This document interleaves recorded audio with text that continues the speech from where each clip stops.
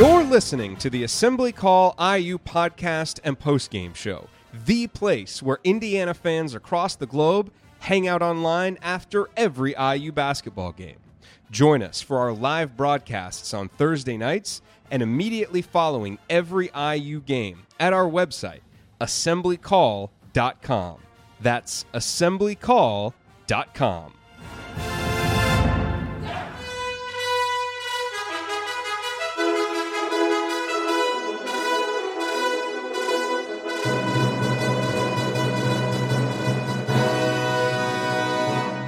And welcome, Hoosier fans, to another dejected episode of the Assembly Call, as today your Indiana Hoosiers fall at home to the Ohio State Buckeyes 55-52.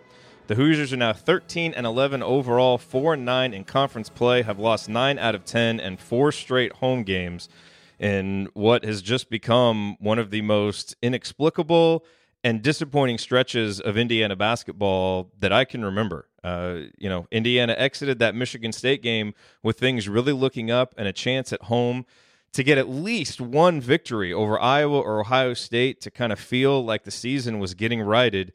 And the Hoosiers have dropped both of them and all of a sudden look more likely to play on the Big Ten tournament's opening day than they do to play in the NCAA tournaments. And that is just where we are this season.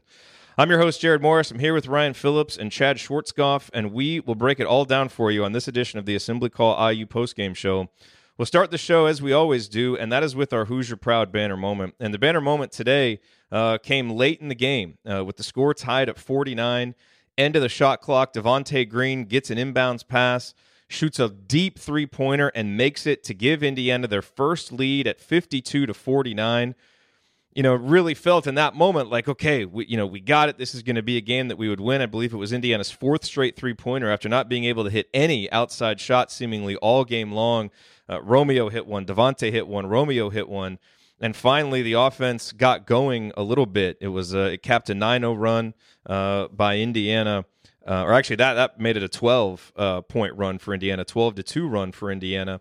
And really, it was a continuation of some solid play for Devontae Green. On a day when there weren't very many bright spots for Indiana, and in a season when the bench hasn't brought very much to the table, today the bench did. Indiana got 19 points from its bench. Devontae, in particular, scored 10 points, had 3 assists, did have a couple of turnovers, but overall was certainly more of a solution than a problem today. And he was joined by Deron Davis, who had 6 points, 2 assists of his own.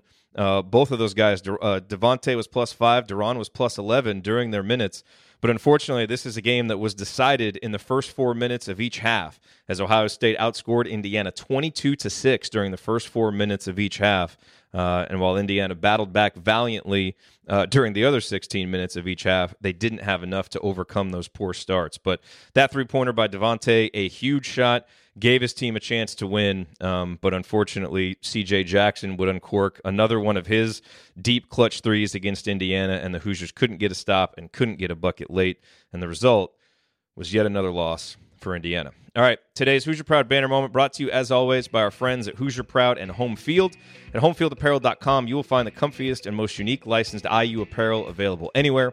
At HoosierProud.com, you will find great State of Indiana-themed apparel while sending 10% of your purchase to causes around Indiana like the Julian Center for Empowering Survivors of Domestic Abuse. Both brands were started by an IU grad, and all Hoosier Proud and Home Field apparel is designed and printed out of Indianapolis. Be sure to check out Home Field's vintage IU designs, including the classic Indiana warm-up script tees and long sleeves, which are printed on incredibly soft tri-blends. And definitely check out the Tri-Blend hoodie with the IU Bison logo on it at least once a game, sometimes more. I get a picture that someone sends me of them wearing that hoodie because we've talked a lot about it on this show. We all have them. We love them. It's truly a very comfortable hoodie, and the Bison logo is really cool and always starts conversations because people don't remember that Indiana had that logo, but there's a cool story behind it. Can a brother get some coupons? And yes, you can get coupons. Don't forget to use the promo code ASSEMBLY at checkout for 15% off your order on either site. That's promo code ASSEMBLY at HoosierProud.com and HomeFieldApparel.com. Alrighty, well, let's do what Indiana failed to do most of the day offensively, and that's move the ball, find the open man, and get some opening thoughts from the rest of our team. We will start with Ryan. Ryan, plenty to rant about after this Indiana performance. What are you going to pick? Yeah, and I know we've been hard on him lately, but I just feel like we need to talk about Justin Smith. And I feel like Justin was terrible today, legitimately terrible on both ends of the floor. I thought there were some moments defensively. I thought there were some moments offensively where he did what he's supposed to do, which is stand around the basket and score from within 5 feet. But when you got that guy shooting threes and shooting long fadeaways and, dribbling down the lane and dribbling the ball off his foot. I mean, there's a reason, as I think it was Andy in our group texted and said, there's a reason you're open, and there's a reason that nobody's closing out to you after you've been open for 5 seconds. And it's that they know you can't shoot. At some point, you've got to know you can't shoot. And at one point, Indiana had midway through the first half, and by the way, Indiana only had 10 turnovers, and a couple of those were late. They did pretty well handing on the ball. They just didn't do much offensively with it. But at one point, they had 4 turnovers. Justin only got credited with 2 of them, but all 4 were his fault. One was where he stopped a cut and Romeo threw a pass to lead him. The other one was where he wasn't supposed to be, and Juwan threw a pass out of bounds. I mean, I just think when you're Justin Smith, you have to realize your limitations, and his limitations are painfully clear. He cannot shoot. He's not a driver. If he gets the ball on the block, he can score there. He can do some things there, but he can't try and be something he's not, which is what it seems like every game now with Justin. And you get moments where, like, he had a block late against Caleb Wesson, which they called a foul on, that I thought was a clean block from behind. I thought it was a beautiful block. And he does stuff like that from time to time. You're like, all right, you're getting it. But then you see him like taking a 23-foot shot or a 15-footer, and it's just, man, that's not your game. And you got to know your limitations, and maybe it'll be your game next year. God, I hope it's your game next year, because we need more offensively from you. But you've got to stay in your lane and really realize it. And it's become increasingly and painfully clear that Indiana's best lineup is when Deron Davis is on the floor, and it was increasingly and painfully clear today. Deron only had 6 points, but he also had 2 assists, a rebound, a steal. He played better defense than Justin Smith for most of the day. I mean, he's a guy who affects the game when he's in, and you saw the crowd gave him a standing ovation when he came off the floor. Yeah, it's hard for him to guard, one of the Wesson brothers out on the floor. I get that, but at some point we've got to make a switch here and go with the better player. And Deron is a better player who makes Indiana better when he's on the floor. I think you said he was plus 11. That does not shock me at all, because Indiana was wildly better when he was on the floor. And the reason why is because he can get you easy baskets. And yeah, he only had 6 points tonight. But when you throw the ball into him in the post, he draws a crowd specifically because he can score there. And when when Juwan Morgan isn't getting any openings on the interior, because, I mean, Juwan had 3 points tonight, but he was also mauled every time he got the ball. I mean, there were 4 guys around him. It seemed like every time he touched the ball, which is a smart game plan from Ohio State. Don't let him do anything on the interior. Make him a perimeter jump shooter. Juwan was 0-4 from the perimeter tonight. So when you've got Indiana's best player only making 1 field goal because you're defending him the way you're defending him, other guys have to step up. Deron was a guy who stepped up. And to his credit, Devontae Green hit some big shots too, but nobody else did. And that was the problem. And a guy like Justin Smith, who is supposed to be in the front court with Juwan Morgan, has to be a guy that steps up. And he didn't. He did the opposite of that. And he had one of his worst games. I just thought he was terrible. I thought he floated through. And it's really getting on my nerves how he jogs onto offense and jogs back on defense. It's driving me nuts. And maybe he's just not a high energy guy, but it's starting to get to me that, dude, you've got to sprint. If he ran the floor, he'd have 6 more points a game, because he's faster and more athletic than anybody else. If he ran the floor on offense, he'd get open, and he doesn't. And it's driving me absolutely batty. All right, and making his first appearance on the Assembly Call IU postgame show, straight out of the chat mob, it's Chad Schwarzkopf, and that means it's time for Chad's good or bad. Chad, I'm guessing it'll be something bad. Well, I've kind of got a mixture of both for us on this game. I mean, it kind of set the tempo for this game. One of our first defensive possessions consisted of Justin coming over and helping on Wesson and double teaming, and then whoever Justin's man was driving to the rim, and Romeo coming over and accepting the charge for that. And that kind of really set the tone and showed some good defense that we had throughout this game. Unfortunately, the bad, kind of piggybacking off of Ryan, was Justin. I mean, Justin just... his first 2 possessions, I believe our first 3 possessions was him shooting a 3 and then him dribbling for a pull-up.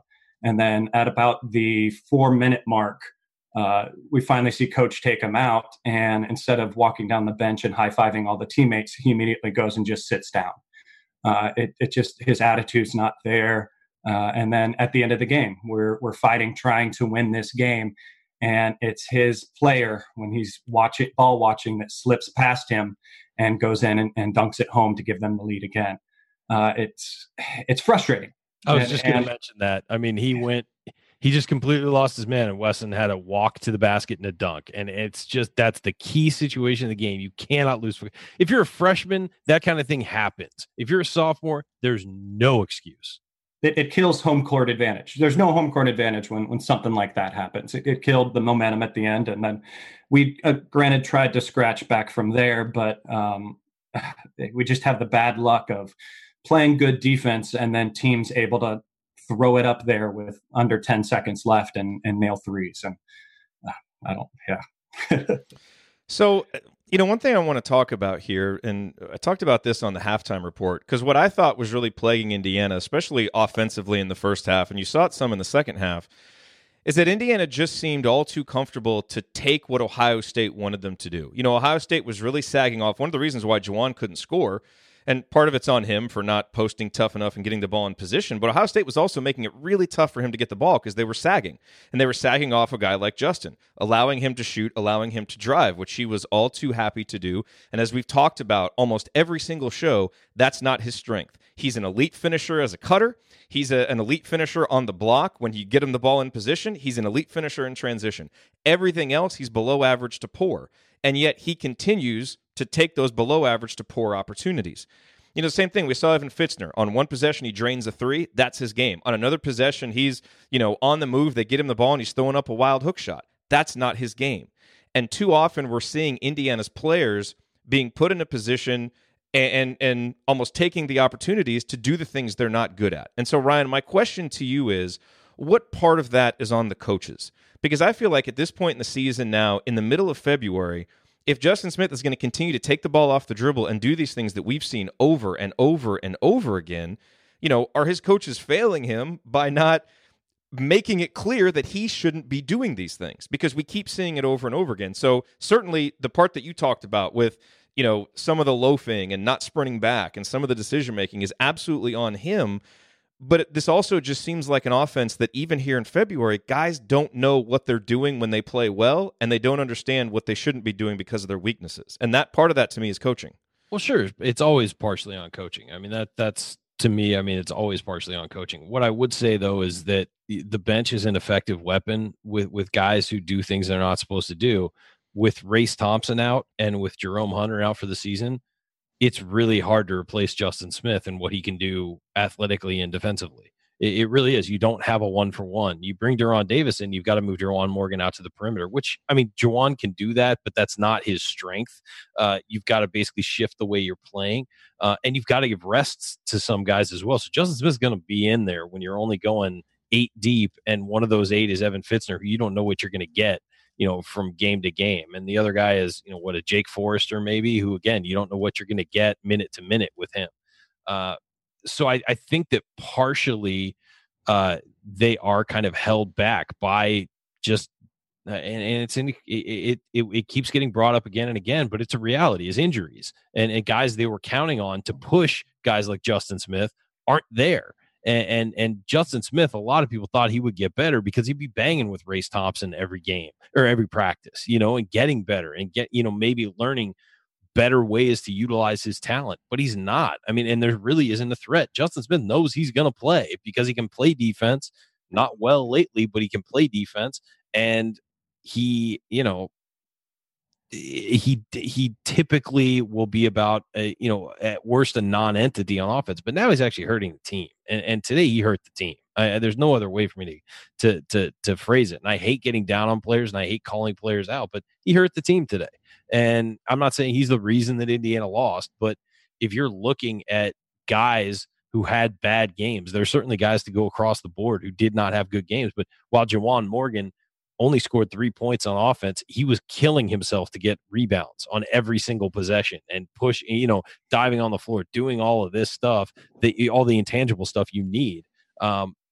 Justin Smith didn't make up for his poor offense anywhere else. And you can have a poor offensive game, but if you're having a poor offensive game, you got to make up with it with stellar defense. You got to make up with it by diving on the floor and getting after balls. You've got to make up for it by, helping your teammates out and stuff like that. And you just don't see any of that from him.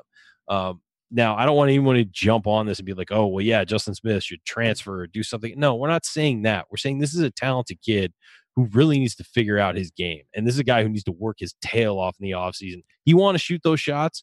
Work your butt off in the offseason like Victor Oladipo did and become a good three-point or jump shooter. Because right now it's a disaster. I mean, watching him pull up, we have a group text about this stuff, and every time he shoots, I'm just like, the shot is all like, it's just a terrible shot. Like the construction of it is awful. It needs work, and he needs to focus on that. If he wants to take those shots, put the work in to make those shots. You can't just stand out there and fire away and expect things to get better. Yeah, I mean, the frustrating part is he's 2 games removed from basically looking like an all Big Ten player against Michigan State. He was awesome. But even in that game, he was terrible for the first half offensively. Well, he was, but he was playing, but he was playing harder. Yes, like he was more engaged. That's the I agree thing. with that. I think that's the frustration more than the offensive production even. I agree. But I think that when you combine, look, like I said, you can have a bad offensive game. Everybody has a bad offensive game here and there. Again, Juwan Morgan, 3 points tonight. Terrible offensive game. There are factors for it I'm sure we'll talk about. But he also had 13 rebounds because he was killing himself on the glass to get rebounds. And there were a couple rebounds where he poked the ball out and things like that. He was doing whatever he could to help his team. If you're going to have an offensive performance like Justin Smith had today, you've got to do other things to help your team. And he just didn't. And Ohio State had an amazing plan for Justin Smith. They obviously did their tape on him. If you watched in the first half, they were putting Wesson on him. Wesson has fouled out 3 games this year.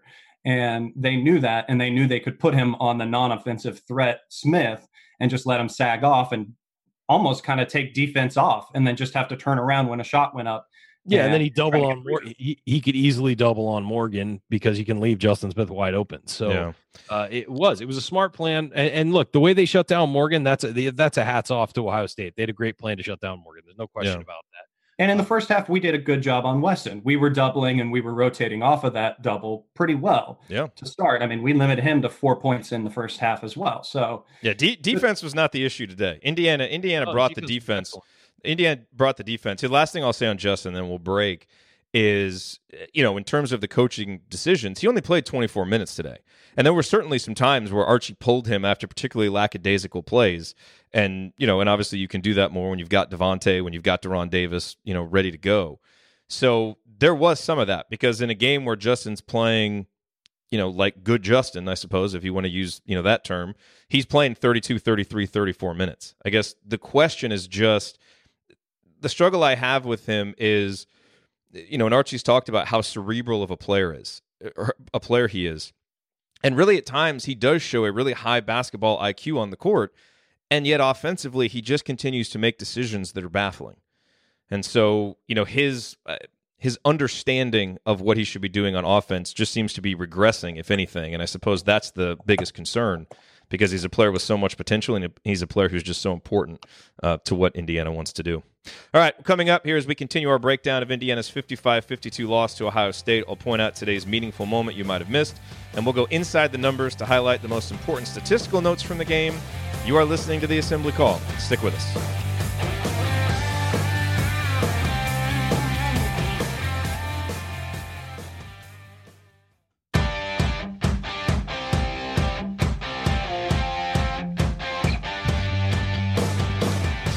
You're listening to the Assembly Call IU postgame show. I'm Jared Morris. I'm here with Ryan Phillips and Chad Schwartzkopf, and we are breaking down Indiana's 55-52 loss to the Ohio State Buckeyes in a game. It really felt like the season was kind of hanging in the balance. If you couldn't win this, boy, eliminate almost all margin for error going down the stretch here for the Hoosiers, and they are unable to come away with the victory.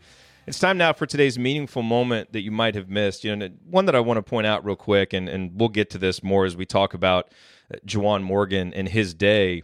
But Indiana was down, I think, 11-2 early on after the first media timeout, and they came out after that. And I think Juwan, he might have missed a shot. Yeah, he missed a three, but he hustled after the rebound, dove on the floor, and then on the other end, Ohio State ended up getting the ball, but on the other end, got a really tough rebound. And I thought that energy kind of sparked Indiana. Indiana would go on, I believe, a 7-0 run after that to get right back in the game. And that was kind of indicative of Juwan's day because he wasn't able to convert anything offensively and really seemed just out of the flow offensively. But he battled on the glass, tried to give effort. And on a day when Indiana really didn't get to enough 50-50 balls, I thought he was at least one of the guys that was really going after those. And so, a tip of the cap to him for that.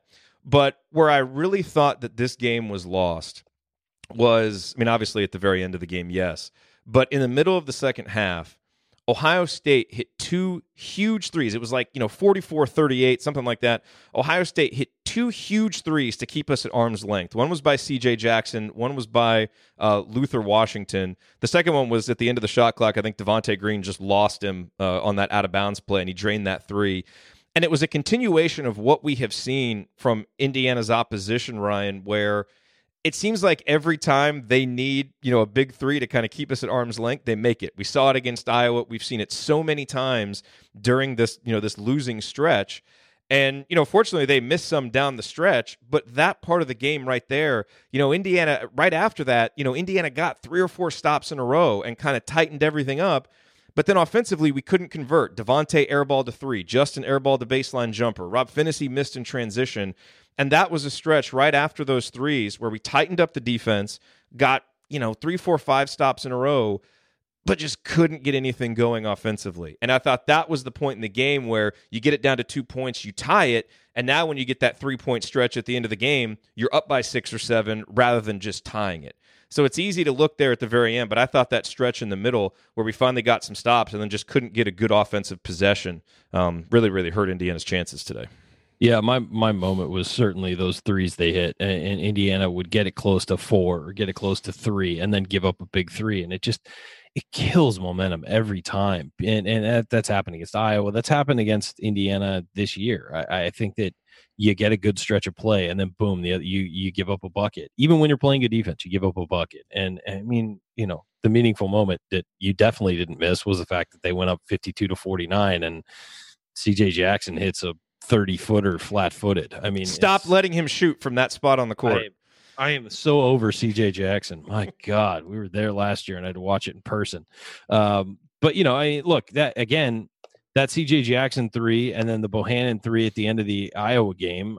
You want them shooting those shots from way outside with a guy within arm's reach, and he just made it. It's sometimes it's just not your season, and this year has definitely not been IU's season. They've had so many bad, bounces and breaks like that, but at some point it shouldn't have been that close anyway. So you can't. You're not just saying that Ohio State got lucky. Indiana should have pulled away before that. They had plenty of opportunities. They were making stops defensively, as you said, and there were several times where they had a chance to really go on a run, yet they'd give up a bad 3. And you put yourself in a position to have Jackson make that shot late, to tie the game. And it's just been, from a macro version, if we're looking at this season and where it is right now, it's just been one of those seasons where Indiana just cannot catch a break, whether it's an injury, whether it's, an official not making the right call in a certain situation, whether it's a guy hitting a long 3, whatever it is,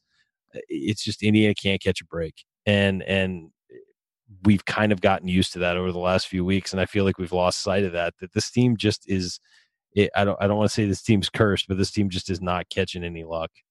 We also don't create a lot of our own breaks or create a lot of our own luck. Oh, that's certainly either, fair. But there are some teams that just are charmed in that way. They just they get lucky bounces. They get the last 2 Big Ten championship teams for Indiana almost had charmed seasons. And there were certain things where the ball rolled off the rim at Michigan, where at the end against Iowa for that last championship team, Iowa got 3 chances at a 3 and missed them all, or whatever it was, or 2 chances at a 3 and missed them both, and they were open. Just that sometimes the ball bounces your way and sometimes it doesn't. It just feels like, and usually those even out over the course of a season. They really do. It just seems that this year the ball just is not rolling Indiana's way anyway. And your programs face that. Every program runs into that at time to time. Indiana's facing it this year. The fact that literally pretty much every player but Al Durham, and he's got broken fingers. He had a broken finger or dislocated finger. Pretty much every player but Al Durham has been injured this year. And, how many guys? Yeah, Al's missed time too. Yeah, it's true. I mean, it really has, but I'm trying to think of really impacted their play. But, everybody's dealt with an injury. And yeah, injuries happen to everybody, all that stuff. But you look at the impact players that Indiana's missed for stretches of time this year. It's insane. And then you look at things like Jackson hitting a 3 today, and I'm just sitting there on my couch like, well, yeah, it makes sense that he would hit that 3. It just does. That's this season. They are so snake bit. And all I can say about it is these things usually even out, and at some point things will bounce Indiana's way, but it may be next season. Well, some people might say we got a lot of bounces in November and early December, and this is kind of it evening out. I mean, you could say that, but I really don't think so. I think a lot of those games were hard fought. They did have some plays go their way, but I mean, this is just just abundance of bad luck. I mean, this is, whatever karma this team built up in another life. I'm terrible. I would be loath to see what kind of a life these guys lived in their past life if this is the karma they're getting repaid with. But it's bad. It's really bad, and it's inexplicable. It really is how much bad luck this team has faced. And the problem is, you see the team that was on the floor against Iowa and Ohio State because, for all the injuries, all the moving pieces, guys in and out, the same team that was on the floor for Iowa and Ohio State was the one that was on the floor at Michigan State that we all saw play at this next level, and now we just haven't seen that in these 2 games at home, which I think is part of what's so disappointing. Chad, what moment stood out to you today? Well, I think today, really, the juniors is what stood out for me. I mean, when you had Davis in there with Green, they were playing off each other very well. And that's what we've seen in these past couple of games. When Davis is in the post and he has the ball and he's not able to bang in there and go up with the ball, he usually finds Green first. And we had that on a 3-pointer from Green. And he always makes the right decision. And I guess that's a foresight to next year. So maybe we've got good leadership in our junior class that'll be seniors next year and lead our way and lead by example. I mean, they've been a little bit more vocal than our seniors have this year. Yeah, boy, Devontae the last 3 games, he was really good against Michigan State. He was good today. And really was one of the reasons they lost against Iowa, which is kind of the full Devontae Green experience in 3 games. Yeah, it's 50-50. You never know what you're going to get. Yeah, but, credit to him because I thought he was really important today in Indiana coming back. But, let's look at some numbers, and a couple that really jump out to me, Ryan. First off, we have to? No, we have to, because I think there's some that are really indicative. First of all, just to start with a positive, defensively, holding Ohio State to 0.92 points per possession, that's good. And Ohio State is not a great offensive team by any means, but Indiana really did a good job for most of the day. And, I thought that could have been even better. Indiana gave up 10 offensive rebounds, and some of those were just guys just standing, looking at the rebound instead of attacking it. And that's one problem that I have with this team is just being too passive on rebounds and 50-50 balls to where it's almost like they either expect the ball to bounce to them or that someone else is going to go get it instead of being aggressive and attacking that loose ball. I thought Juwan did it, but for the most part, I feel like we have guys who are a little bit too passive in those situations. And the other thing that, to me, really tells the story is Indiana only shoots 7 free throws, and Romeo Langford doesn't get 1. I mean, with the way that this team wants to play offensively, even though they don't make a high percentage of their free throws, they want to get to the line. And so that is indicative of, Romeo was not driving today. Well, yeah, and we'll get to that, but also Indiana with 11 assists on 21 made field goals. So that's greater than 50%, but it's still not good. And I thought, you know this, I always like to listen to the pregame show with Archie and just kind of hear what his keys are and see if the team follows that through to kind of see how much those guys are on the same page.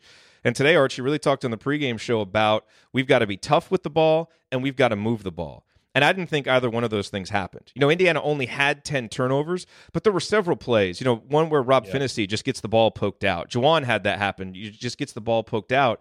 And part of being tough with the ball is being assertive and aggressive offensively to where, you're dictating as much as you're just taking what the defense gives you. And Indiana really did that in the second part. After they started out the second half terribly, once Duran got in there and Devontae got in there, they really started attacking. And you saw, some of those little dump-off passes, and you saw them getting into the lane. But then at other times they would just settle. And for God's sakes, the 3-pointer that Romeo took when it was 55-52. And I know he had made a couple of them, but he just pulls up for that deep three with like 7 seconds still to go. It's 54, or, no, 52. No. Yeah. It was 54-52. That's right. When you could have driven to the basket. And, look, he was 3 for 6. He like 3 guys went after him. I know. It was, and, and that's, it's similar to how regulation ended at Michigan State, where he made so many big plays to keep us in that game at the end. The 3-pointer that he made when we were down 9 to cut it to 6, the 3-pointer a couple possessions later. I mean, he really did some things late in that game, but that shot selection was just awful. I feel like he gets tunnel vision, and he thinks at the end of the game that he's got to do it, and he's got to be the one that takes over. And like you said, it's worked on some games, and tonight it didn't work. And part of it's the fact that he's always been that way. He's always been the best player on the floor. He's always been the deep guy, and he's always had to do that. And freshman eggs. Yeah, I mean, it's most top level freshmen who come in want to do that. That's why it's hard for when teams recruit 5 freshmen and bring them in. It's hard to delegate things, and like when you do a Kentucky thing where it's 5 5-star freshmen or whatever, it's hard to delegate who gets the ball in the key situation. And Romeo clearly is a guy who's used to doing that, and that's what he did there. And I just it was a terrible shot, and it almost went in, but it was a terrible shot, and he was fading away. I mean, it was basically a Kobe shot from his heyday. And that's just not going to go in when you're a freshman who shoots, like 28% from 3-point range. I mean, I know he hit a couple today, but and he's up around 40% his last 4 games. So it's improving, but that was not a good shot. Last number I want to hit, Ryan, and let's get yours. Indiana forces turnovers on 25% of Ohio State possessions. So again, the defense was much more engaged, much more locked in. And it's a good thing that they did, because Indiana scored 21 points off of turnovers, and had 12 fast break points. Man, you removed some of those with how bad the half-court offense was. I mean, they needed every single one of those. So it was nice to see the defense turn to offense. What numbers, Ryan, stood out to you? 21 points in the first half. That's what stood out to me. Pretty good one. They did hold Ohio State to 23, but 21 points in the first half just says to me that they and Ohio State didn't come in ready to play. I think Ohio State got off to what was an 11-2 start. But even they hit a wall there. I don't know, odd start time. We always talk about that, but both teams just seemed flat for the first, 15 minutes. I knew you'd slip that in there. Well, it's true though. I mean, both teams just seemed flat for the first 15 minutes, I also think the other one that it was a killer was 43.8% from 3 for Ohio State. They hit 7 of 16, and a couple of those were bad shots. But when it seemed like they got a reversal and they kicked it out to, or went inside out to a guy, they stepped into threes and hit them. And that wound up being a big difference in the game. Was they hit 7 threes, a lot of them, throughout the course of the second half, really kept Indiana at bay. And so I think that was a problem for Indiana. Chad? The other number that sticks out to me is just the big guys of the game. I mean, you've got Morgan with no points. And then you've got Wesson, their big man, their Morgan star. had 3. He had 3 points. Yeah. Well, he had none going into the half, I should say. Oh, yeah. And then Wesson had 4 going into half. And obviously, Wesson put his pants on at halftime, and he came out and ended up scoring 11 points in the second half and really being a key factor for them in that half. And Morgan did turn it on a little bit, but not to the same degree. He was kind of reminiscent of a kind of a Zach McRoberts type of game for Morgan today, where he was doing the hustle plays and all that stuff you don't really see on the stat sheet completely. But yeah. And the other one too is Deron Davis only played 17 minutes today, and he had the last couple foul trouble. Well, he did, but again, he didn't foul out. So and I wonder if he gets a few more of those minutes at the end of the game. Again, Indiana was so much better with him on the court. And I get with Deron, you're trying to manage his minutes because of the injury. He had foul trouble. I get all of that. But I still look at this as the second straight game where it seemed like we played some suboptimal lineups in winning time because of whatever the factors are. But the bottom line is we didn't have our best guys on the floor as much as we could have, because today I thought he was one of those best guys. So maybe there's an extenuating circumstance why he didn't play more late.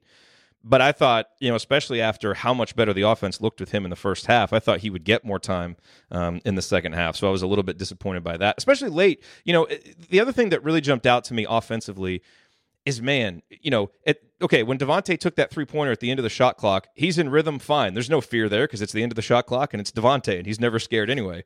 But on so many other possessions where we either had a chance to tie it or when we were tied and had a chance to take the lead, we looked so tight. It's like we were afraid to make mistakes. And every dribble and every pass was, it's just like all of our muscles are tense. And I felt like maybe on a couple of those possessions too, and Duran was on the floor for some of those, but because of how he opens up the offense and kind of seems to anchor things when he's down there, I thought that would have helped a little bit too. And I get what you're saying, it moves Juwan outside a little bit. But I don't know. The last 3 games, the offense has seemed to function a lot better when you've had Duran down there on the block. Yeah, defensively, I think the issue late. Well, first of all, they didn't have any timeouts, so they couldn't they couldn't call a timeout and change. Bring him in for offense, which was a problem because they called timeout to set up that inbounds play. Then it was they called timeout because the inbounds play was not working. They set up another play, get the ball in, and then turn it over right away. So they would have been better just taking the 5-second call, quite frankly. But the problem was you didn't have that timeout late to bring him on offense. And I think defensively, it's an awkward matchup with he and Wesson, and then you put Morgan on Andre Wesson out on the perimeter, which is where Justin Smith was, and Justin Smith then got beat. So it was, you're calculating a lot of things as a coach, and you're making a lot of calls, and he just rolled snake eyes there. He just I don't know. I'm with you, Jared. I think that at some point we got to see coach let guys foul out. Sure. I don't disagree with that either. But I think that in that situation, maybe you're saving him for, okay, let's bring him down on offense or, something. But you don't have any timeouts. There's just, there's so many factors of things going on right there. I do think that Archie's going to watch this tape and want to put Duran Davis in a lot more if Duran can handle the minutes load, because he needs to play every minute he can. Yeah, because it's clear the team is better with him on the floor. I don't think it's even close. Mm-mm. No, it's not. All right, coming up on the Assembly Call, we continue our breakdown of Indiana's loss to Ohio State. We need to talk about the days for Al Durham, for Rob Finney, and talk a little bit more about Romeo Langford as well. We will do that next. Stick with us here on the Assembly Call.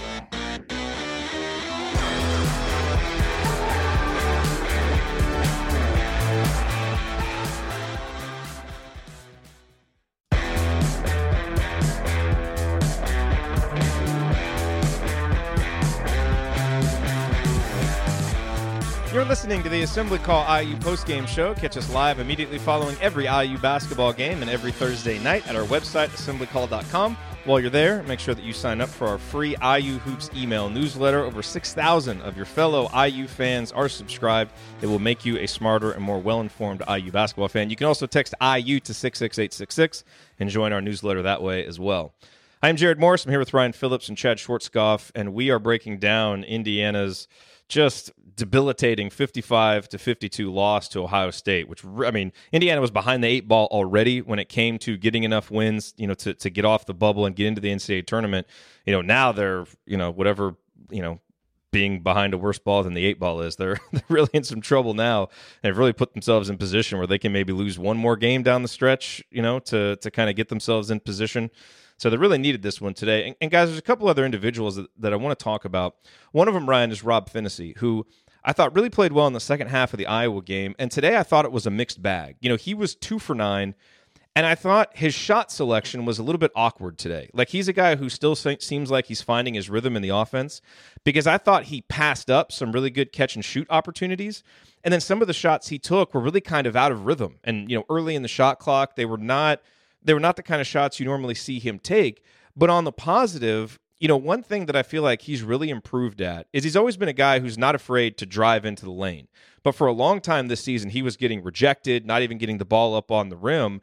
The last couple games, looks like a freshman driving, yeah, and really, looked a lot like Yogi did when he was a freshman driving in there with nothing to do. And I feel like over the last couple of games, he's really done a better job of driving and being able to avoid defenders and get the ball up on the rim. And he's made a couple of layups that way. So, some good, some bad from Rob Finney. Overall, it doesn't have any assists today, 2 for 9. So, certainly wasn't one of his better games.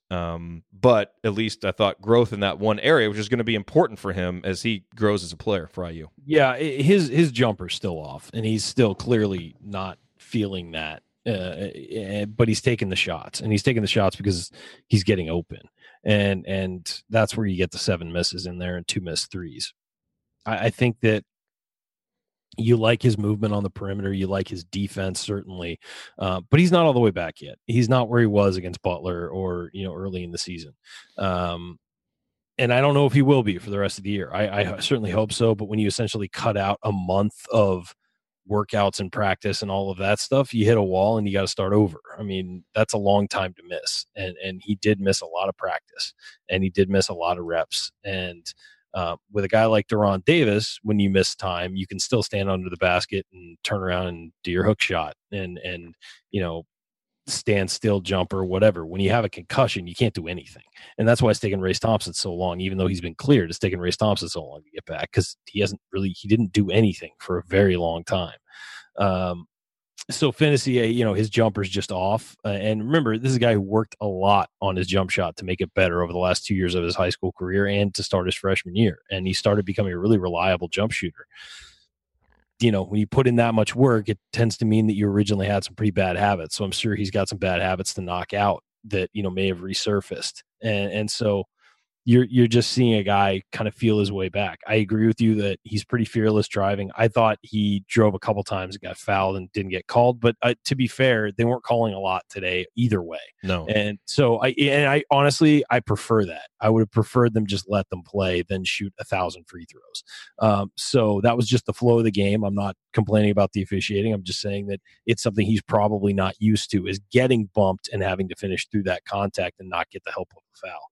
It's especially how we're shooting at the free throw line. It's very good, this kind of calling game. Yeah, I'm good with it. Although we were better than Ohio State today, 2 of 6 from the free throw line for the Buckeyes. Our free throw defense continues to be elite. Fantastic. Say what you want about Archie. He's game planning that perfectly.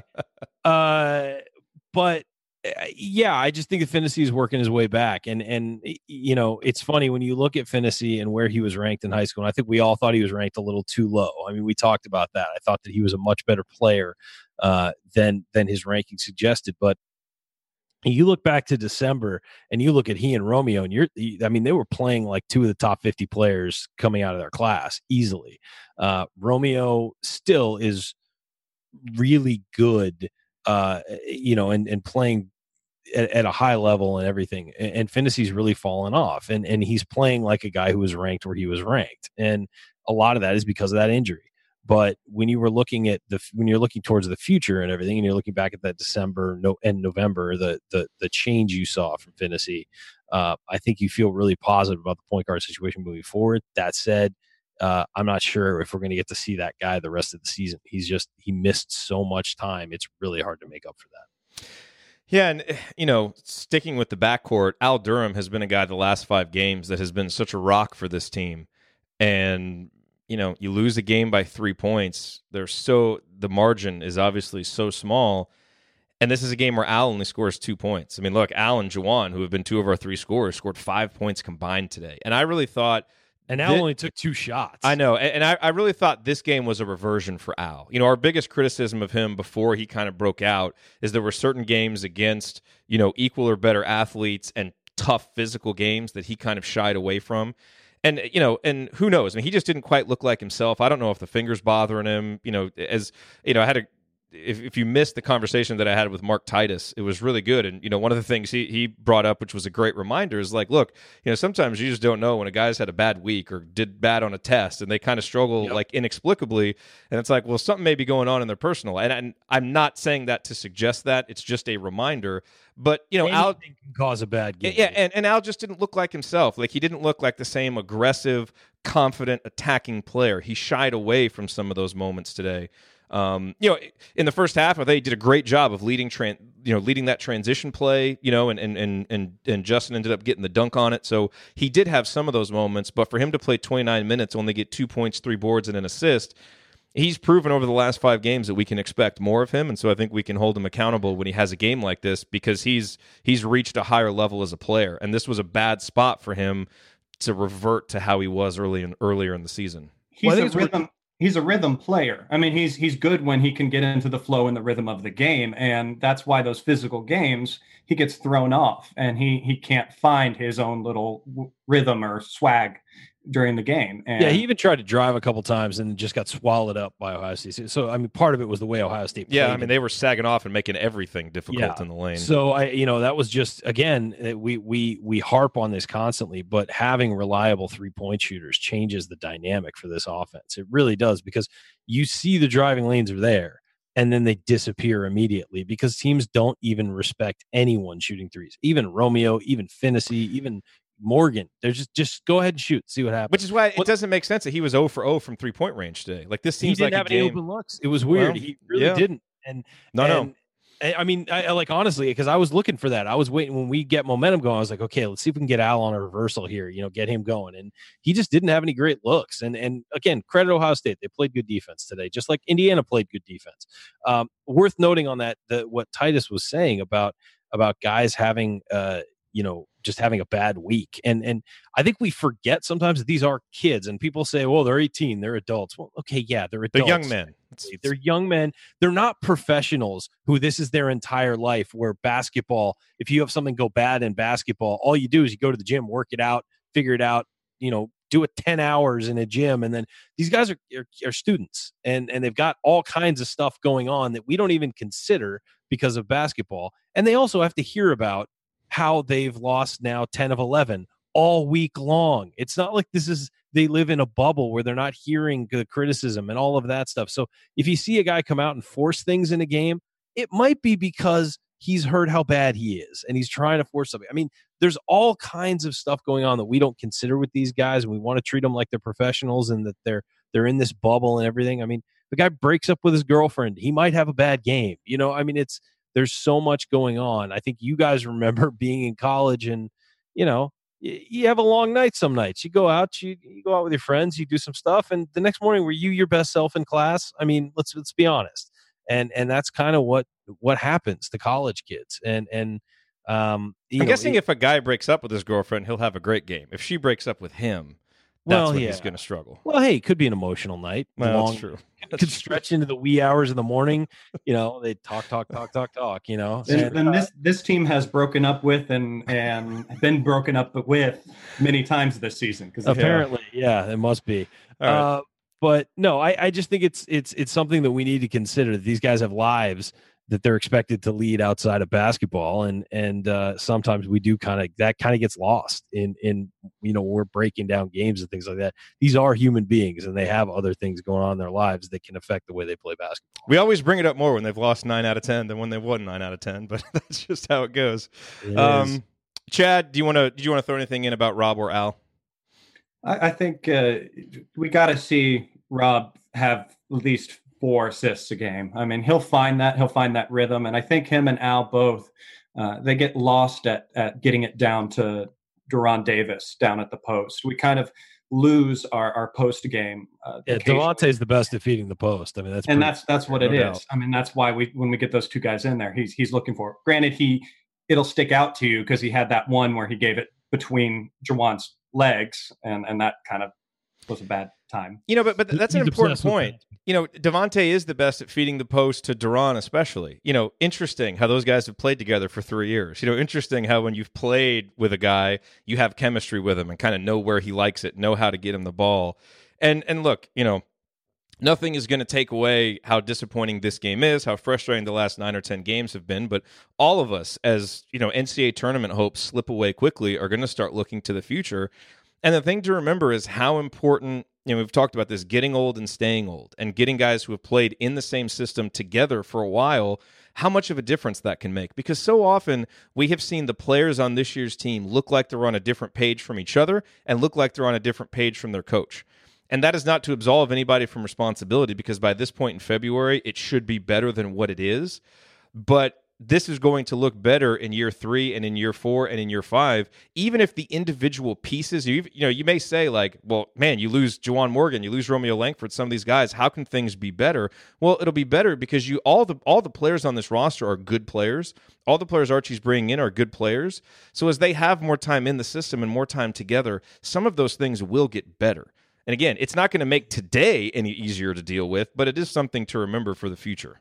Well, even if they don't get better, quote, in the system. They'll get better as players, just being on campus and working out and all of that stuff. I mean, I think that, I agree with you, it will get better in the system, but I'm saying even without that, you're just developing physically and being better. I mean, I have a feeling Rob Finney is going to be a better 3-point shooter next year. I have a feeling that Al Durham will be better at 3-point shooting, driving, everything. He's a guy who's a hard worker. Justin Smith, please God, Justin, work on your shot. These guys will all be better next year. Deron Davis, as an example, will be healthier next year, we assume. Maybe Demezy Anderson will figure out his jump shot and unlock some more athleticism for his defense and all of that stuff. So I just think that physically they'll all develop. And remember that the two highest rated recruits in that recruiting class outside of Romeo Langford were Jerome Hunter and Race Thompson, who have not played this year. So I think that this roster is going to be a lot better positioned next year for sure. But that doesn't absolve this year. Piggybacking on that, I mean, we heard, if anyone listened to Don at the beginning of the game, we heard from Race Thompson. He did a nice interview with him, and we've been questioning it all year, saying, when are we going to see Race? It's just a concussion. When are we going to see Race? When are we going to see him? And we finally learned answers that he was really bad. I mean, he was very sensitive to light, sound, noise. I mean, he wasn't going to classes. It sounded like he was almost sitting in a soundproof black room for a couple weeks. I mean, he was not in good shape. So to be where he is now, to at least be out there on the bench, and I was hoping he took off that warm-up shirt at some point, but on the bench there, he still had the long sleeve on. So we can, I guess, hope for next game to see him. But it's again, they're kids, they're getting over injuries, and they're in a new atmosphere that they've never been in, and they're playing against competition at a level they've never played against, and recovering from that, and new players. It's so much to handle, and for a young team like this to try to find that footing is tough, and it happens in waves then, and that's what we've seen this year. Yeah, I mean, guys, just so you know, if they're holding a kid out for a really long time, there's a reason. They want these guys to play as much as anybody. They weren't being overly delicate with Race or Rob Finney when they had their concussions. They were doing the right thing. And it's funny because at the time I had so many people, in my timeline accusing Archie of being soft for not getting these kids out there faster and all that stuff. It's like, oh, shut up. They're doing what's right for the kids, and that should be priority number one in all of this. You know how to know that a season is quickly just fading when we spend the second half of segment 3 talking about how kids might have had bad days and looking toward the future. Because really, we're kind of at that point in the season. Maybe they just not a lot to say. Capri Sun and orange slices. Let's have a good day. The teacher should let them go outside and have a, not right now, but maybe, go have class outside of class somewhere. Maybe go to the gymnasium and sit down, have a little picnic. Something nice. Let's wheel in the cart with the TV on it and the VCR. Thank you. Watch a movie. This is where we are in the 2017-18 or 2018-19 Indiana basketball season. All right, coming up in our final segment, we're going to hand out our game ball. We will hit any other storylines that we haven't hit yet. Probably talk a little more about Romeo. And then last call, we will deliver our final thoughts on Indiana's big loss to Ohio State today. That's next. Stick with us.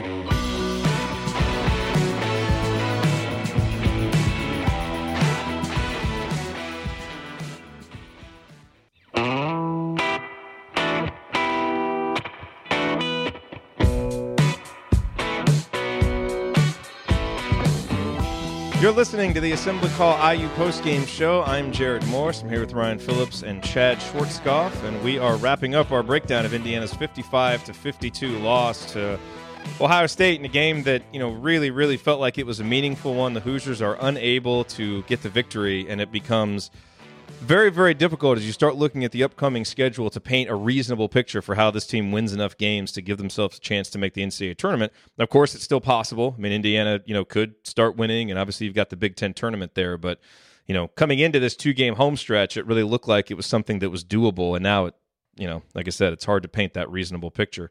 Guys, let's hand out our game balls for today's game. Chad, since you're here making your first appearance on the Assembly Call IU postgame show and doing a fine job, I might add, why don't you hit leadoff here for the game ball? I think my game ball has to go to Deron Davis. I mean, if I could give it to two, I'd give it to the juniors on this team.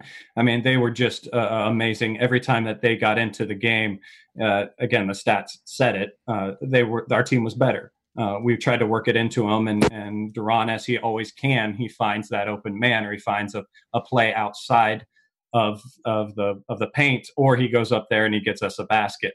And adding Duran to it, or adding Green to it, just they're a dynamic duo with those two juniors. And if I could give the anti-game ball, I think we all know where that goes. Yes, I think we do. Ryan, who gets your game ball? I was actually down between the juniors as well. I'm going to give it to Devontae Green just because he hit that big three to give him the lead late. But I agree with Chad that it was one of the two. I thought the team was so much better when Duran was on the floor. He only scored 6 points, but he was plus 11. There's a different level of confidence when he's on the floor. And I think that he might be the X factor down the stretch here if Indiana's going to get things turned around. And as he's been playing more, the teams have playing better. And we've seen that over the last couple of weeks. I mean, they're not getting blown out as they did earlier in Big Ten season when he's on the floor and looking healthier.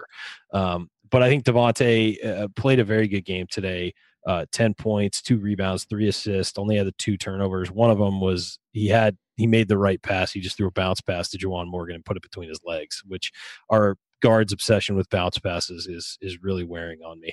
But he also had a steal and a really nice finish on a transition basket. And then he hit those big threes late. And, say what you want about Devontae Green. That guy is not shy. He doesn't shy away where other guys seem really tentative offensively. He's not. And sometimes that's something you need. I know he's a frustrating player at times, but man, there are times he comes up big for this team, and he did today. And so I'm giving my game ball to him, but I agree with Chad that Deron Davis is a worthy choice as well. Yeah, I was down between those two guys. I do want to give honorable mention to Juwan Morgan for a career-high 14 rebounds. He did not score well offensively. He was not good enough.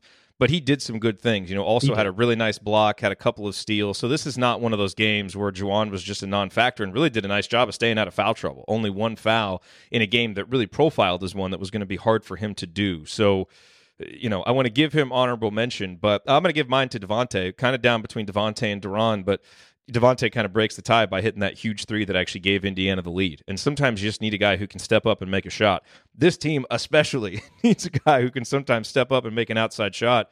And since he has come back from his suspension, we've seen, I'll give him this, we've seen more good Devontae than bad. Granted, bad Devontae may have cost Indiana the Iowa game, and he was that bad in that game with his turnovers.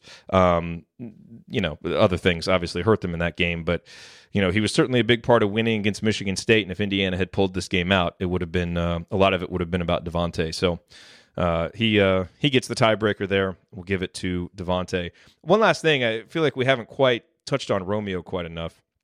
And Ryan, I thought early in the game, we've wanted Romeo to come out early in games and have an attacking mindset. I thought he did early in this game. He was really playing well on defense, had that steal, had 5 quick points. And then it was like the final 12 minutes of the first half, he just couldn't get going at all. Part of it because of the way that Ohio State was defending, and part of it because he just kind of allowed himself to be taken out and didn't have the assertiveness. Same thing through about the first 8 minutes of the second half. But then, once it got down to the end of the game, and we've seen this really ever since the Maryland. Well, I mean, he was doing it all the way back to the Northwestern game. At the end of games, he gets the ball in his hands and really gets aggressive. And you leave a game like this being tantalized by some of what he did, and he played 38 minutes, 3 of 7 from 3-point range, had 3 assists. So there were some good things, but you also leave feeling incomplete, like, where was it the rest of the time? Because in a game where you lose by 3, again, if there's a few more possessions where he's aggressive with a purpose and can drive and get fouled or make something happen, this is a different game. Here's the thing with Romeo, and he did show up late and helped Indiana get back into this game and have a chance to win it. What I look at when I'm looking at his stat line, though, is 0 free throws. And that tells me he's not being aggressive enough. Now, look, when he had the drive where he nailed Caleb Wesson in the groin, which, nice job, Romeo, I thought he was fouled, and I thought that's why he missed the shot, and that foul made him miss the shot. That said, again, it was a game where they weren't calling fouls, but that doesn't mean you stop being aggressive. You go to the hoop, you force them to make those calls. And I just thought he didn't do that today. And I thought that's the one thing missing from giving him a game ball, was that there were sections of the game where he was very tentative, where he didn't play great. And it really affected the team as a whole, because when he's being aggressive, when Juwan's being aggressive, and Juwan, while he wasn't scoring, was being aggressive today. When those two guys are attacking, everybody else kind of follows their lead. And I just thought Romeo spent too much time wandering the perimeter today. And, he did play 38 minutes. I'm kind of starting to think that maybe they need to dial down his minutes a little bit and make him more effective. That might make him more effective when he is in the game. But he and Juwan, 38 and 35 today, so they were, out there a lot and only combined for 18 points. So that's a rough result for Indiana. I think that's why they don't get game ball consideration. Some of my favorite moments on this show are when Ryan fights back yawns. Oh. You can always tell. But I will say with Romeo, this is the first game in a while where I've said I didn't see a play where he didn't hustle back on defense. There are many times we've seen this year when he's missed a shot or hasn't gotten a call, and he kind of pouts his way back on the other end of the court. And I don't remember. I don't know if you guys saw something, but I didn't see that happen. I saw one or two, but they were less frequent. Okay. I'll give you that. Quick number. Romeo has taken 26 threes over the last 3 games, and he has made 11 of them. Obviously, the production kind of speaks for itself. Are you okay with him taking that many? Yeah. The percentage has been good. So like I said, it speaks for itself. But could it be a blessing in disguise? If he keeps making those, but it kind of, he starts settling a little bit more, he goes away from what he's really good at. Well, I think that at worst, it's going to at least spread the defense a little bit, because they're going to start respecting it. But yeah, I agree. Guys do settle and they fall for fool's gold like that. Yeah. All right. Have we hit all the storylines? Is there anything else that you want to talk about? Chris Holtman now 3-0 against Indiana. That's not good. Can't wait to hear people talk about that this week. Well, right now the proof, the results are certainly on his side. But I will say this. I do think that we are on the verge of the Indiana-Ohio State rivalry getting back to what it should be. Because right now the games have been very competitive. A couple of great games at Assembly Hall the last couple of years. And I think with the way they're recruiting, with the way we're recruiting, my belief in both coaches, this has been a great rivalry in the Big Ten. The games just haven't meant much the last couple of years. I think in the next few years that'll start to happen. So I'm excited about that, because Indiana-Ohio State rivalry is a good one, and I think the Big Ten's a lot better when it's a really good rivalry. There'll be a little bit more temperature in the game next year against them, since we lost DJ to them. So fans will be a little bit on fire to point that out, or really get at him when we play them. So those are some of the thoughts that can hopefully keep you warm on this cold February afternoon. Indiana plays again. We have almost a full week off. Indiana doesn't play again until Saturday against Minnesota. So no games. We will have Banner Monday on Monday, obviously, tomorrow, and then we'll have Assembly Call Radio on Thursday. Don't say obviously. Lately, it hasn't been obvious. I know. Some days we've switched to Tuesday, but we'll have it on Monday this week, and then on Thursday. So we'll have plenty more time to talk about this game and kind of look ahead to the near and long-term future for Indiana, and we hope that you'll join us on all those shows. You're listening to the Assembly Call IU postgame show. Remember that because you're an Assembly Call listener, you get 15% off your entire order at HoosierProud.com and HomefieldApparel.com. So if you want officially licensed IU gear, go to HomefieldApparel.com. And if you want one of our Assembly Call logo t-shirts or one of Hoosier Proud's unique Indiana-inspired designs, visit HoosierProud.com on both sites. Use the promo code ASSEMBLY at checkout for 15% off your entire order. Guys, it's time for last call. One note I did want to make. Coach Tonsoni was at the game. He was sending me different observations that he made. One of his observations was just that in person, kind of the energy or lack thereof of certain guys was really frustrating to him, as a coach. So that obviously concerning. But he said watching warm-ups, Rob Finney was the one who took it the most seriously. And obviously as a coach, he really liked to see that, a good sign that, a freshman is that serious, in warm-ups, a good sign for his future as we strain for things to feel positive about after a 9th loss in 10 games. So an observation from Coach. Let's go to last call. Chad, you go first. I think my bright side to look at in this game is many times you'll point to games and there's a point where the other team puts a dagger in the game for you. And I think that was at the 6-minute mark when Wesson hit that 3-pointer. I even put in my notes, is we need to respond. Are we going to respond? And that's the time where we went back down the other side and Romeo answered with a 3. And then we got a good defensive stop. And then Green drains a 3. And then the next time Romeo hits a 3, and that tied the game. So that really, had that little section of the game not happen, then I think it would have been maybe an easier loss to take. I don't know how well you could say something like that, but at least when I felt that dagger in the heart for the game to be over, we at least answered the call there. We just need to then complete it and start at the beginning to not have to do that. Yep. Ryan, last call. Yeah, another tough day for Hoosier fans. Try and go out and do something and enjoy the rest of your Sunday, folks. They just did. They listened to the assembly call. Oh, that's right. Yeah, we're nothing if not a ray of sunshine in life. But no, I just think that, look, this team is in a rut, and things have gotten better, and they've played closer and tighter games, but they're just not getting over the hump. And I think that the one thing we can hang our hat on right now is that Deron Davis makes this team better. And so I hope moving forward, he's going to see more time with the right people on the floor around him, because I think he's the guy that really can be the game changer for this program right now, which needs some wins. And they've got a week off to figure this out, and hopefully they do. And none of us like it when they lose 10 out of 11 or whatever it is, 9 out of 10. I don't even know what we're at now. 9 out of 10. 9 out of 10. Yes. Oh God. Just saying that makes me ache. But let's just hope that they figure it out and can really come together this week, and we get some contributions from guys we need to get contributions from ASAP. I'm just, as I think all of us are, really struggling to process the last 10 games.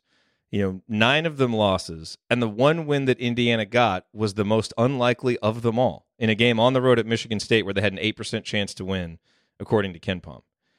And it's almost like that one win right in the middle of it makes the rest of it so much more inexplicable. You could kind of explain away some of the losses, that preceded the Michigan State loss because of injuries, or, the chemistry that, was the result of those injuries, and like all these other things, and a lot of the games being on the road. But, what we've learned over the last 2 games is it doesn't really matter if the games are on the road or at home. Yeah, Indiana has played a little bit better in these 2 games, but they still haven't been able to find a chance to win. And whatever they were able to unlock in East Lansing from a focus standpoint, from a chemistry standpoint, from a shot-making standpoint, I think we all hoped that we would see that in these 2 home games. And there have been a few brief flashes where we've seen it, but we just haven't seen it enough. And it's led to 2 losses. And at the end of the day, the bottom line is Indiana needs wins. And right now, they're just not getting wins. And a big part of it today was the way Indiana started. 22-6 combined during the first 4 minutes of each half, and that was killer. Indiana is just not good enough, not prolific enough offensively to give up that many points at the beginning of halves and think that they're going to come back and still be able to win games. So, look, I know that a lot of Indiana fans are frustrated, and I'm frustrated too. And you stare at this 4-9 in conference play, fading fast. There's still 1, 2, 3, 4, 5, 6, 7 regular season games left. And it's, all of them are winnable and all of them are losable. And, right now, obviously, with the way that things have gone recently, they all look a lot more losable than they do winnable. But, things are still there for this team if they can really get going and get on a roll to make something of this season. But losing this game today really makes that a lot harder to see. So we'll be here every game. We've learned a hard lesson as fans. You've got to learn how to deal with expectations. And going into the beginning of the season, we knew the talent was high and this team could do a lot, and our expectations were high. Then we hit that losing streak, and the bottom seems to drop out, and we seem to lose all hope. And then you win the most inconceivable win of your schedule, and the expectations go right back up through the roof again. So it's a hard lesson to learn, but it's one that we're going to have to swallow as Hoosier fans. And the thing is, Indiana fans want to embrace this team so badly. Like I've seen people questioning, the crowd and the turnout and all of that stuff. And I've got to say, like I look, we are fans that are here, win or lose, always, and I would like every fan to be like that. I think you ride or die with your team, and even in their worst moments, you stick with them and you watch and you stay there. But I don't think every fan needs to necessarily be held to that standard. And I think, even in the arena, yes, you want Assembly Hall to just be loud and rocking and crazy. But when you come out and you're giving up runs like that at the start of games, it deflates things and it gives the other team confidence. And I just think this team, the fans want to embrace them, but the team just, not that they don't want to come through for them, they just haven't been able to for the myriad of reasons that we've talked about. And that's what's made this season so frustrating. But, we'll keep watching. We'll keep hoping. It's there. The potential is there if this team can find a way to unlock what they had in that Michigan State game. But I think it's perfectly fair if you can't have faith in that happening anymore and you need to see it to believe it. I think that's where we all are. But hopefully as we move forward, we'll see it some and be able to start believing. Chad, by the way, great job. Your first time on the postgame show. It was great having you. You're going to be co-hosting for the Michigan State game when we are there. So we wanted to come on here, get you some live reps, and you did a great job. So way to go. Thank you. Appreciate being here. It's an honor to be on, and hopefully many more. Yeah, and hopefully the next time it's a win, because as you know, the show is a lot more fun when Indiana wins. I don't want to have a stained record. Yeah. All righty. Well, that's going to do it for us on this edition of the Assembly Call IU postgame show. If you want to see us do the show live and be part of the live chat, make sure that you subscribe to our YouTube channel, youtube.com/assemblycall. You can also subscribe to our podcast by searching for Assembly Call wherever you listen to podcasts. And don't forget to go to assemblycall.com or text IU to 66866 to join our free email newsletter. Thank you for listening. We'll be back on Monday for Banner Monday and then Thursday for Assembly Call Radio. We hope that you'll join us. Until then, keep your elbows in and your eyes on the rim. And go Hoosiers. Thank everybody for coming out. All right, I got to get out of here, folks. Thank you. Thank you for being here and for listening to this episode of the Assembly Call. We appreciate it. And we really do rely on the support of audience members like you to keep our show going and to keep growing. And so we have set up a page on our website at assemblycall.com/support that lists 5 ways that you can support the Assembly Call. And we encourage you to choose whichever method is the easiest and most convenient for you. One of the methods is donating, and so many of you have donated, and we appreciate it so much. On that page, you can choose a monthly recurring donation or an annual recurring donation or just a one-time donation, whatever works for you. And if you don't want to donate, another way to support the show is you can use our affiliate URLs, iutickets.shop or iustore.shop when you're going to shop for tickets or gear, and we will get paid a small commission when you use those links. But however you support the show, we appreciate it. Thank you. Sticky notes, email alerts, a string around your finger. They're just not big enough. So here's a big reminder from the California Lottery. Tonight's Mega Millions jackpot is over $250 million. Whew. Play now. Please play responsibly. Must be 18 years or older to purchase player client. Sticky notes, email alerts, a string around your finger. They're just not big enough. So here's a big reminder from the California Lottery. Tonight's Mega Millions jackpot is over $250 million. Whew. Play now. Please play responsibly. Must be 18 years or older to purchase player client. Some people just know there's a better way to do things, like bundling your home and auto insurance with Allstate, or hiring someone to move your piano instead of doing it yourself. So, do things the better way. Bundle home and auto and save up to 25% with Allstate. Bundled savings vary by state and are not available in every state. Saving up to 25% is the countrywide average of the maximum available savings off the home policy. Allstate Vehicle and Property Insurance Company and Affiliates, Northbrook, Illinois.